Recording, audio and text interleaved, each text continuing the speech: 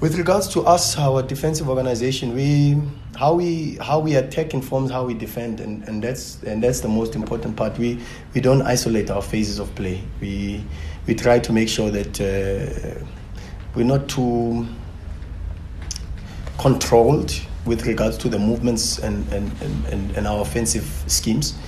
But we have to be able to be in positions where when we do lose the ball, we are able to assist the team to defend.